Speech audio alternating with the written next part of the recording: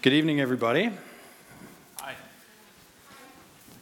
Is it because I wasn't facing you? No, it couldn't possibly be that, because every time I say, it's like a, yeah, it's going to get messy up here. Yeah. Watch out now. I just want to say he mentioned boss in the prayer, and I was thinking earlier, I was looking at, we have our latest addition to our church family is here tonight, little Silas.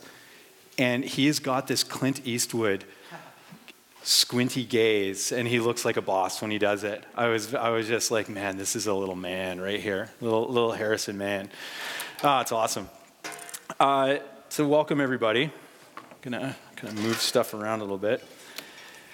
We are gonna start off with some fun. First of all, if you're new here, well, anybody can do it actually. There's coloring pages at the back, so feel free to grab one of those.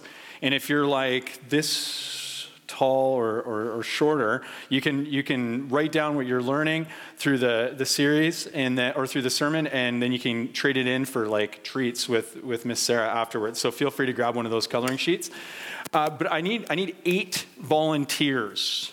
Smaller volunteers. Okay, Isaac, yeah, I knew that was going to happen. Okay, Camden, come on up. All right, let's go, Hudson. All right, we need to balance this out. Lawson, you got, so we need some girls. Yes, okay, Annalise, come on up. So, okay, you guys are good. I love this. This is good stuff. We need 3 more, though. 3 more. We need 3. Come on now. 3 more volunteers. You two, come up. You guys can come up. Jack and Claire, come on up. And then that leaves 1 more person. 1 more person. Mike, do you want to bring Jacob up? Do you think, what do you think? Do you think he might be too small? Or this is going to be really fun. I think, Jacob, if you want to come up, bud.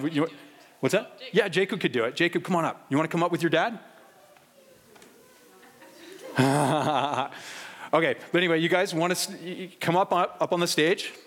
And you got to pair off. So everybody get with a partner. Don't touch anything yet. Don't touch anything yet, but everybody needs to get a partner. Okay? And so what we're going to do is we're going to do a little science experiment. And Sarah's going to show you what's up. Okay, so this is vinegar that we're putting in here. Oh, I thought it was water. Yeah, it's vinegar. Oh, I know. You're showing vinegar. Okay, and then each team gets a balloon. And you're going to share funnel. So you guys put the funnel in the balloon there. And I'm doing one more. No, not in there. You put the balloon in the thing there. And then you're going to get. Oh, who are you with? Hang on. Here are a lot of people now. Okay, you can go over here. All right. So you need a scooper and a holder. So now you scoop 2 spoonfuls of baking powder in here. Baking soda. Oh. When you're done with your funnel, you can give it to the last team. Okay, take 2 scoops. Don't dump it in right away, though. Yeah, don't dump it in right away. So, okay, just take the funnel out and hold on to your balloon. Oh. That's okay. I'm so excited. Okay, you can slow. You think it's going to explode? Hey, why do you think I'm standing way over here? Okay. Cam's face.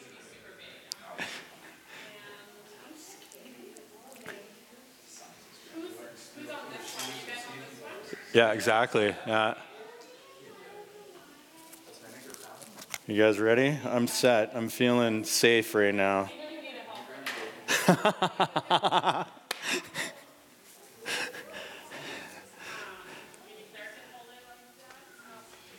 Yeah, remember, you need a holder and a scooper. Someone will hold it like this. And then, Jacob, give me the holder. You hold the funnel on. Sorry. Yeah, I can hold that. Okay, and then you can take the funnel around. Is the baking soda all in there? We gotta hold the. Just, yeah, okay, take the funnel out. Help me. Okay, so I'll help you put it on. Make sure it stays. There you go. And then you just leave it like this for now, okay? Tap it down.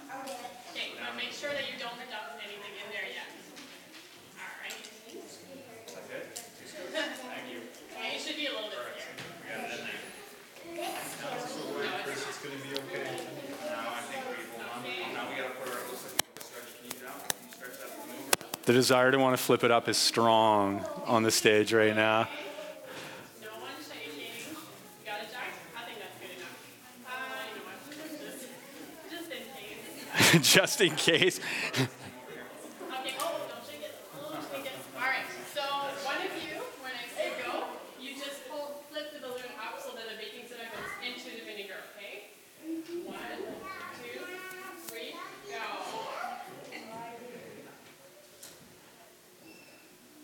Oh, we got one going on here. You can let go, nothing's gonna happen. Woo! Is it gonna pop? You kind of wish it would, don't you? Yeah. Can you open it? There you go. Oh yeah, there you go. You're trying to start at home first, right, or no? We're still waiting to see what's going to happen. That, thank you, guys. Can I tie it up and then throw it at someone? That's a good question. And no, we'll go with no for the answer. Thank you, guys. We appreciate you. You are good sports. You guys scooped and all of that. Awesome. We're going to let them sit there and just kind of see what happens as time goes on. Great job, guys. Thank you. Isn't science fun? Isn't it fun getting to do cool stuff like that? See, unfortunately, though, science and the Christian faith, in many people's eyes, is incompatible with one another. People will think either, and I get it, right? I understand why this is the case, because if you walk into most universities, most colleges, even elementary schools, and even some churches, you will hear something like Christian faith and science is incompatible with one another. You'll either hear that you can either be a good Christian or a good scientist, but you can't be both. So I get it. If you're interested, there's something you can look up. It's called the conflict thesis, and this was something that was created a couple of hundred years ago in the 19th century by a couple of guys, and they were trying to, through their own study of history, show that faith and science were at odds with one another and had been for centuries. So it was a way of sort of saying, Christians, you need to stop talking about God and stop talking about these sorts of things because they're at odds with one another. But if you look into it, academia did over a number of years, and they've thrown it out. They said it was bad history, it was bad science that kind of went into this conflict thesis.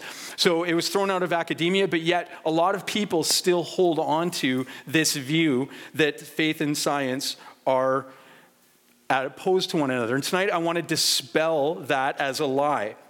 And to do that, I want to just tell you the story about one fellow. His name is Francis Collins. He's a Christian, and he's also a scientist. He, in fact, was the one who mapped the genome, the human genome. So he's not just a scientist, he's a scientist of the first rate. He's an excellent scientist. He became a follower of Jesus as an adult. He was a fairly significant, maybe agnostic atheist for most of his life, and he got a degree in quantum physics, and then he ended up going to med school and was a resident.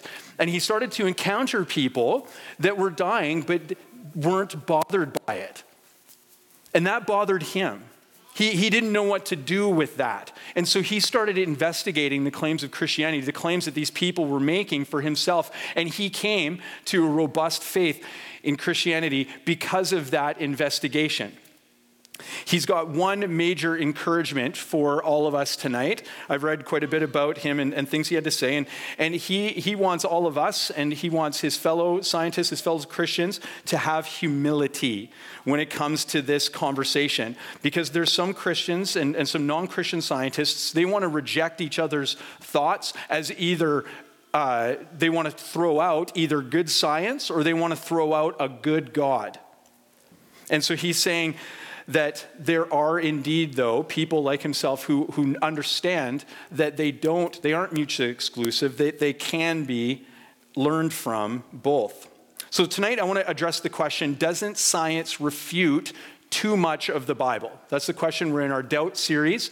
And so this is the question that we want to wrestle with tonight. Now, the simple answer for this question, I'm just going to play my cards early. The simple answer to this question is no, science doesn't refute too much of the Bible.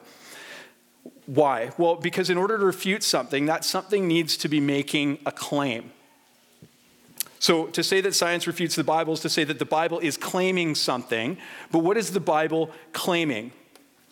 Well, the writers of the Bible tell us the story about the way things are when we look at the world around us. Now, what do the writers say about the way things are? Well, there are a lot of things they say, but I want to read tonight and comment on two passages that we're going to look at. First one is Psalm 19, and we're just going to look at the first 6 verses. And then we're going to look at Romans 1, 18 to 20. So let's start with our psalm.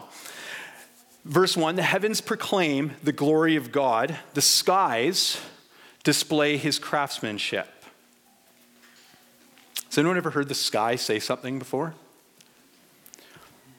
See, I thought I did once, but it turned out it was just a bird.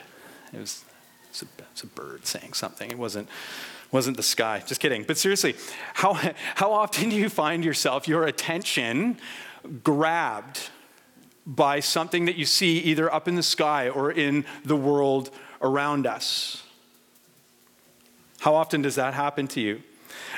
Sherlock Holmes and Dr. Watson had a experience like this. They went on a camping trip.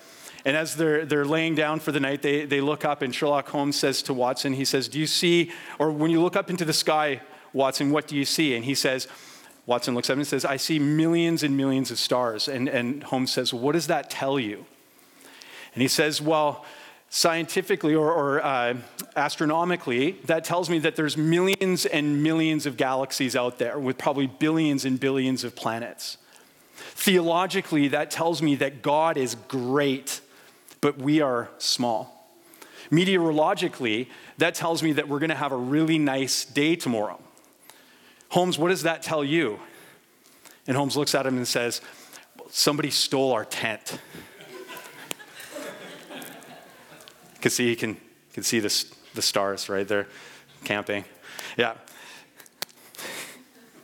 So, thank you. I appreciate that. I'm here all week.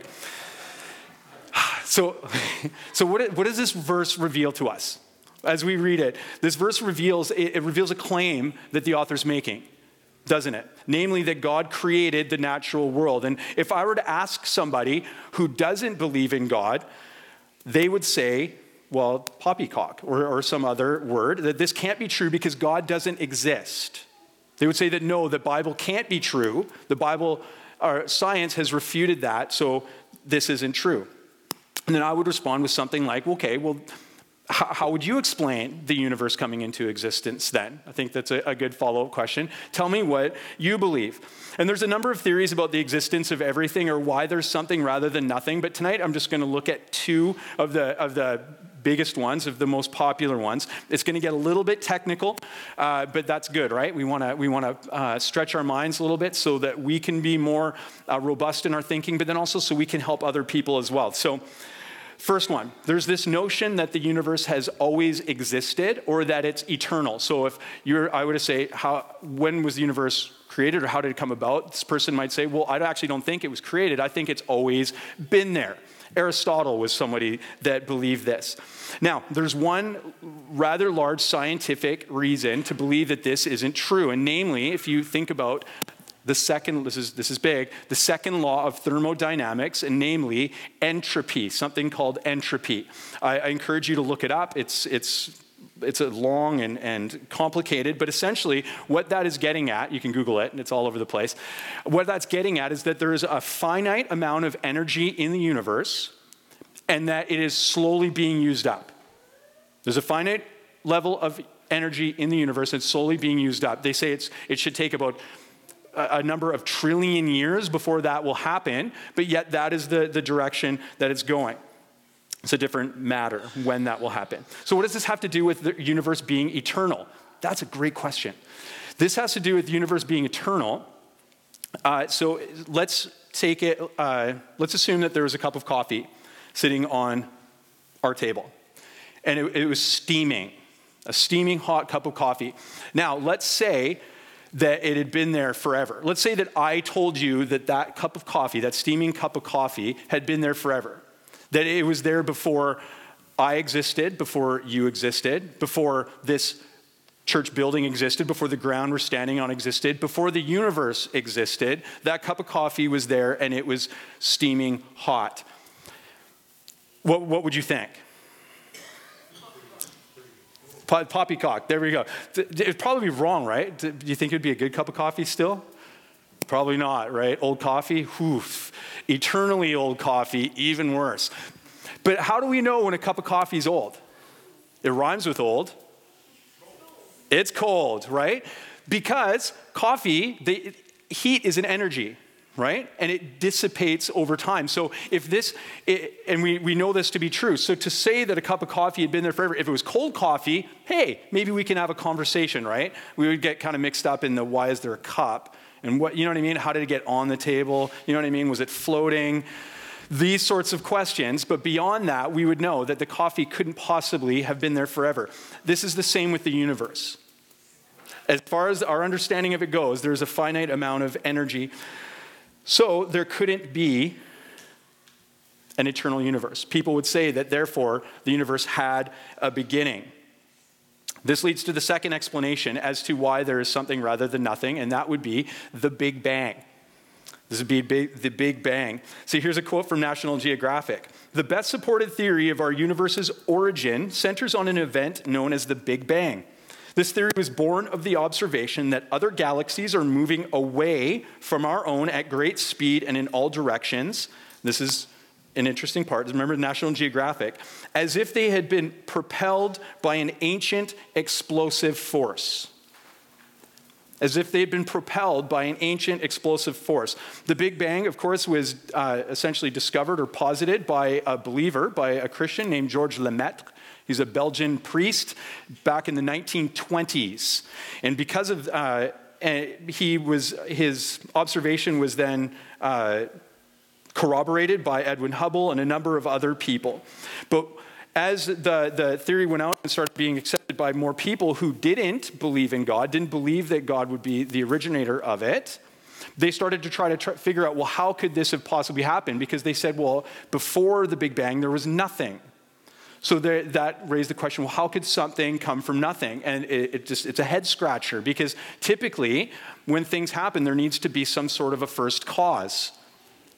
And so that was a problem for many people in the community. So according to most people, if they don't believe in God, they would say that it just happened. They say, well, we don't know how it happened, but it just happened. There was nothing, and then all of a sudden there was something. The universe. See, part of the problem is that for many people in the scientific community, they're not willing to at least allow for the idea of God to be a possibility or an agent inside the scientific process. And this is where it gets problematic, because if you automatically or presuppositionally exclude something, you don't allow it to be even in the conversation, it makes things difficult to do good science. They would, in other words, be unwilling to look at the Big Bang and to admit that a Big Bang would, and I don't mean this at all crassly, but would need a Big Banger. And by that I mean God, somebody to actually make that happen. So this isn't saying that we have, we've tried to learn some things and now we have this gap in our knowledge, and so we're just going to kind of put God in there and see if he fits. It means that we have limitations to our knowledge, and we've reached our limitations on being able to see what happened before time and space and everything started. And so it just leads us to the conclusion that it must therefore be God that does it. Listen to this quote from a gentleman by the name of Arno Penzias. He won a Nobel Prize in the 60s for discovering the cosmic microwave background radiation that provided strong support for the Big Bang. Also a believer. He says, the best data that we have are exactly what I would have predicted had I had nothing to go on but the 5 books of Moses, the Psalms, the Bible as a whole. Nobel Prize winning scientist. Did you notice he said the Psalms? So what does our writer continue to say? Verse 2, day after day, they, the heavens, creation continue to speak night after night. They make him known, God, they make him known. They speak without a sound or word, yet their voice is never heard. Yet their message has gone throughout the earth and their words to all the world. So just like Arno, the prize-winning scientist, points out, our writer is pointing to God as the answer to the question why there is something rather than nothing. All of creation, in fact, is crying out that there is a wonderful creator full of goodness and beauty. And he's gifted his creatures something marvelous to experience. Yes, things like death and disaster, they're troublesome for us, and we have to wrestle with that. But at the very bottom and throughout, there appears to be blessing upon blessing for us. And it's not just for people. God also cares deeply for the other aspects of creation. Listen to this, continuing on in verse 4. God has made a home in the heavens for the sun. It bursts forth like a radiant bridegroom after his wedding, and it rejoices like a great athlete eager to run the race. Do we have any racers here? Anybody like to race? Yeah, we got some racers. How do you guys feel right before a race? You get pumped up? You get excited? How about, has anybody here won a race? Yeah? I saw you run, dude. You're fast. So how do you guys react when you win? Yes, right? It's pretty fun to run a race and win. How about the face of a man as his bride enters the room and starts walking down the aisle towards him? Many a tear has been shed at those moments, especially when it's a tough guy. And it starts to reveal his deep love with true emotion. You see, the sun is there for all of us to experience. God has put the sun there for all of us to enjoy. And the sun's busy. Verse 6, the sun rises at one end of the heavens and follows its course to the other end. Nothing can hide from its heat. And now this is where, if there was a skeptic in the room, they might put up their hand and go, whoa, whoa, whoa, science, right? Does the sun really move across the sky? Well, no, the sun doesn't, right? The sun doesn't move across the sky. How do we know that? We know that through scientific discovery, right? Observation, etc. We know the sun doesn't move. But is that what this passage is attempting to communicate? A proper heliocentric model for our galaxy? Like, is that the driving force behind it? No, the writer's talking about the sun like we talk about the sun. The sun rises and the sun sets. Now, does science then refute? Has the science refuted what we've just read? Has science shown that this isn't true? No, it hasn't, because this text isn't making a scientific claim. There's nothing to refute. But verse 6 comes after verse 5, which comes after verse, help me out, 4. Thank you. And that verse does make a claim, right? Verse 4 does make a claim. What's the claim? Verse 4, that essentially that God made a home in the heavens for the sun. And by that, we can understand that God made the sun. That God's the creator of that. In very beautiful poetic language, too. And so this is where the rubber hits the road, I think, so to speak. So did God create the sun? Is the claim, can the claim be backed up? Did God create the sun? Is that what is being declared by what we see and what we know, by what we read in this text and what we see in that text? Yes, we do know that God created that. We know it when we do read it in the Bible, but we also know it when we look outdoors, or when we take this God-given gift of science to think about things like the Big Bang. We can take that and know that God, and have some explanation for it. But humanity still has a track record of denying that the heavens declare the glory of God, let alone anything else.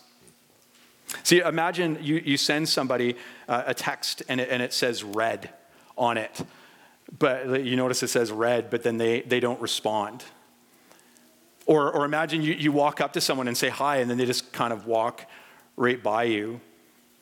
Or imagine that you make something special for somebody, and then they turn around and they start thanking somebody else for it. Now imagine you're perfect. Imagine that you're actually the one that created the molecules that phone was made of, or the people themselves in this story are made of. Imagine you've given them everything, and all you ask for in return is recognition and obedience born out of gratitude. See, sometimes we forget that God isn't asking us to love the unlovable when he calls us to love him, right? When you read through the texts of the New Testament that talk about the life of Jesus, you see this spectacular man who's amazing and the definition of lovable, and he is God. So God is asking us to love the most lovable. But we do often what rebels do. We rebel. And so God, in his holiness and his justice and his goodness, he responds. And this is where we read in Romans 1, verse 18, but God shows his anger from heaven against all sinful, wicked people who suppress the truth by their wickedness. You see, they know the truth about God because he has made it obvious to them. And for since the world was created, people have seen the earth and sky, and through everything God made, they can clearly see his invisible quality, his eternal power, his divine nature, so they have no excuse for not knowing God. See, this isn't a petulant God like Zeus throwing a tantrum. This is a holy God showing wrath over not receiving the worship that he deserves. And I think we, generally speaking, as people, we've gotten so used to the amazing things that we see in this world around us that we can often take them for granted. Yet we still notice them. Did anyone notice that sunset like a week ago? You know what I'm talking about, right? It was unbelievable. We got a little picture there. Swipe this from Ron Van Acker. But it was a spectacular sunset. Just the sky was lit up with pinks and oranges, and it was just unbelievable. But the issue is that often we as a society, we don't attribute this majesty, I'm speaking generally, of course, we don't attribute this majesty to God.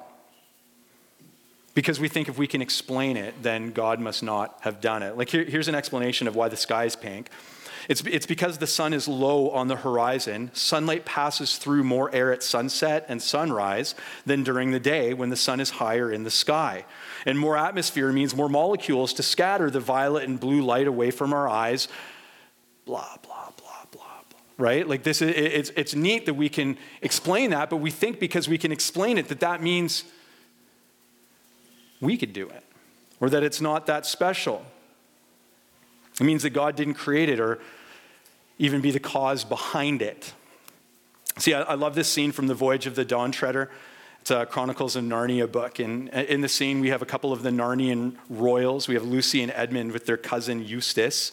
And they encounter Ramandu, a retired star that has come to this Narnian island near the edge of the world. And they're asking him what lies beyond this island. And Ramandu shares a bit of who he really is. He says, I saw, and he's talking about the last lands towards the end of the world. I saw them long ago, said the old man. But it was from a great height. I cannot tell you such things as sailors need to know. Do you mean you were flying in the air? Eustace blurted out. I was long way above the air, my son, replied the old man. I am Ramandu. But I see that you stare at one another and have not heard this name. And no wonder, for the days when I was a star had ceased long before any of you knew this world, and all the constellations had changed. Golly, said Edmund under his breath, he's a retired star. Aren't you a star any longer? Asked Lucy. I am a star at rest, my daughter, answered Ramandu. When I set for the last time, decrepit and old beyond all that you can reckon, I was carried to this island. I am not so old now as I was then. Every morning a bird brings me a fireberry from the valleys in the sun, and each fireberry takes away a little of my age. And when I have become young as the child that was born yesterday, then I shall take my rising again. For we are at earth's eastern rim, and once more tread the great distance. In our world, said Eustace, a star is a huge ball of flaming gas. Even in your world, my son, that is not what a star is, but only what it is made of. See, in other words, we like to talk about things rightly in terms of, we don't talk about things in normal speech in terms of what they're made of, which is more the realm of science. What is this thing made of? We can break it down. We tend to talk about things in terms of their purpose. Take this, for example. Someone asked me what's on my wrist. Well, it's a rubber strap made up of different technological blah, blah, blah, right? Like, no, it's what is this? It's a watch, right? This is how we talk about these sorts of things. We talk about it because of what its purpose is. And that's the realm of a creator. Friends, listen carefully when I tell you that science, the scientific method, is incapable of telling us what something is or what something is for. This is why we need to lean into what the writers of the Bible teach, and that's from the beginning that God was there and that he created everything. How did he do it? With a word. And part of that creation, the pinnacle, in fact, is you and me. And because of that, we have the opportunity to see and enjoy the beauty of the world all around us, even inside us as God transforms us from the inside out. So does science refute what the Bible teaches? No, because science is only able to observe how things are, not tell us why they are. So the important questions like, why is there something rather than nothing? Or what is the meaning of life? Or do I have value? Do you have value as a human being? Are beyond science's scope, but that's okay. Science is still really, really cool and can tell us so much about the world that God created, about how our bodies work, about how far stars are from us. So many cool things. But it's up to God to decide the purpose for his creation. This is part of the good news, isn't it? God has given us minds and creative curiosity to not only explore this world around us, but to explore life in him. And we know that from looking into his word, both in nature and in written form, that he's there and that he cares for us. So much that he sent his son to live the life we couldn't and to sacrifice himself on our behalf. So, because of that, we can have a meaningful relationship with God through Jesus. And that's the best part. But as C.S. Lewis says, when we get Christ, we also get everything else thrown in at once. It's such a nice gift. So the writers of the Bible then, they help teach us about the nature of reality, about how things truly are. But we're going to get more into that topic next week when we continue our series on doubt. Let's pray. Father, thank you so much for science. Thank you for this amazing ability that we have to be able to take vinegar and baking soda and blow up balloons with it. Thank you that we can explore this world around us, that we can learn about how you created us, about how you created the universe, about how different medications work, about how all of the different ways that we can make cars work, or whatever it is. Whatever questions we have, Lord, you've given us minds to be able to explore. And most of all, you've given us minds that can know you. And so thank you, Lord, for revealing yourself everywhere we look. Your fingerprints are literally everywhere. And so, Lord, as we think about that, as we think about this idea of doubting that you're there, and Lord, we get that it is very real. It's easy to look beyond you. Help us to be able to be encouraged. And then help us to be able to encourage others that we encounter along our path. Thank you for this beautiful night that you've given us. Thank you for this community.